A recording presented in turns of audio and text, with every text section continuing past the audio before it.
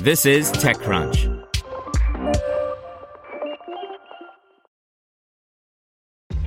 This episode is brought to you by ShipStation. You know, some things take a lot of work, like sending little robots to far-off distant planets. And just as that's challenging, so too is running a successful e-commerce business, especially when there's so much to do. So I want to introduce you all to ShipStation. Now, I love using ShipStation because of its easy-to-use dashboard, which makes managing orders and printing labels a breeze and super smooth. Oh, and the customer service is just out of this world. It's exactly what you need to help grow your business. Sign up for your free 60-day trial at shipstation.com/technews. That's shipstation.com/technews. This is TechCrunch. Atma wants to make job hunting in Indonesia easier, by Catherine Chu. Atma, an Indonesian startup that wants to make job hunting less painful, announced today it has raised $5 million in pre-seed funding led by AC Ventures, with participation from Global Founders Capital. Strategic investors in the round included founders and executives from GoTo Group, Advanced Intelligence Group, ULA, Lumo, Kopi Kenangan, Sampoerna Strategic, MMS Group, and Xiaomi.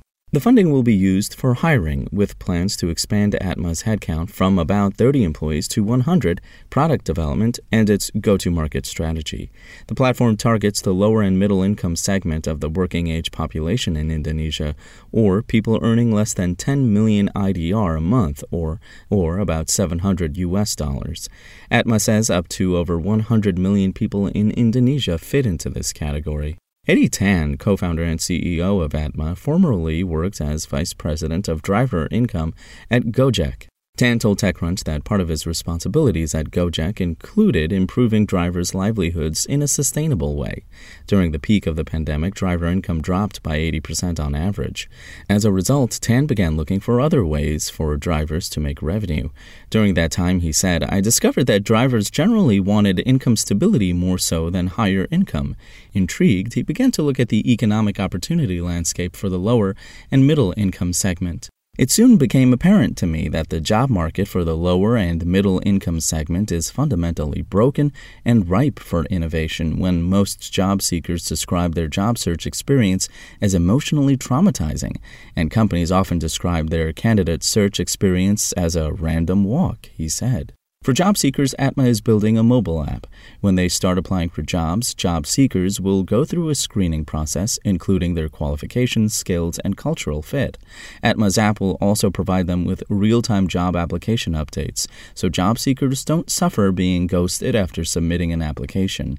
For employers, Atma makes the hiring process easier by using data to screen, assess, and sort candidates so they know the best people to interview. Atma will also include community features like career development programs, peer-to-peer learning, and the chance to meet with other job seekers.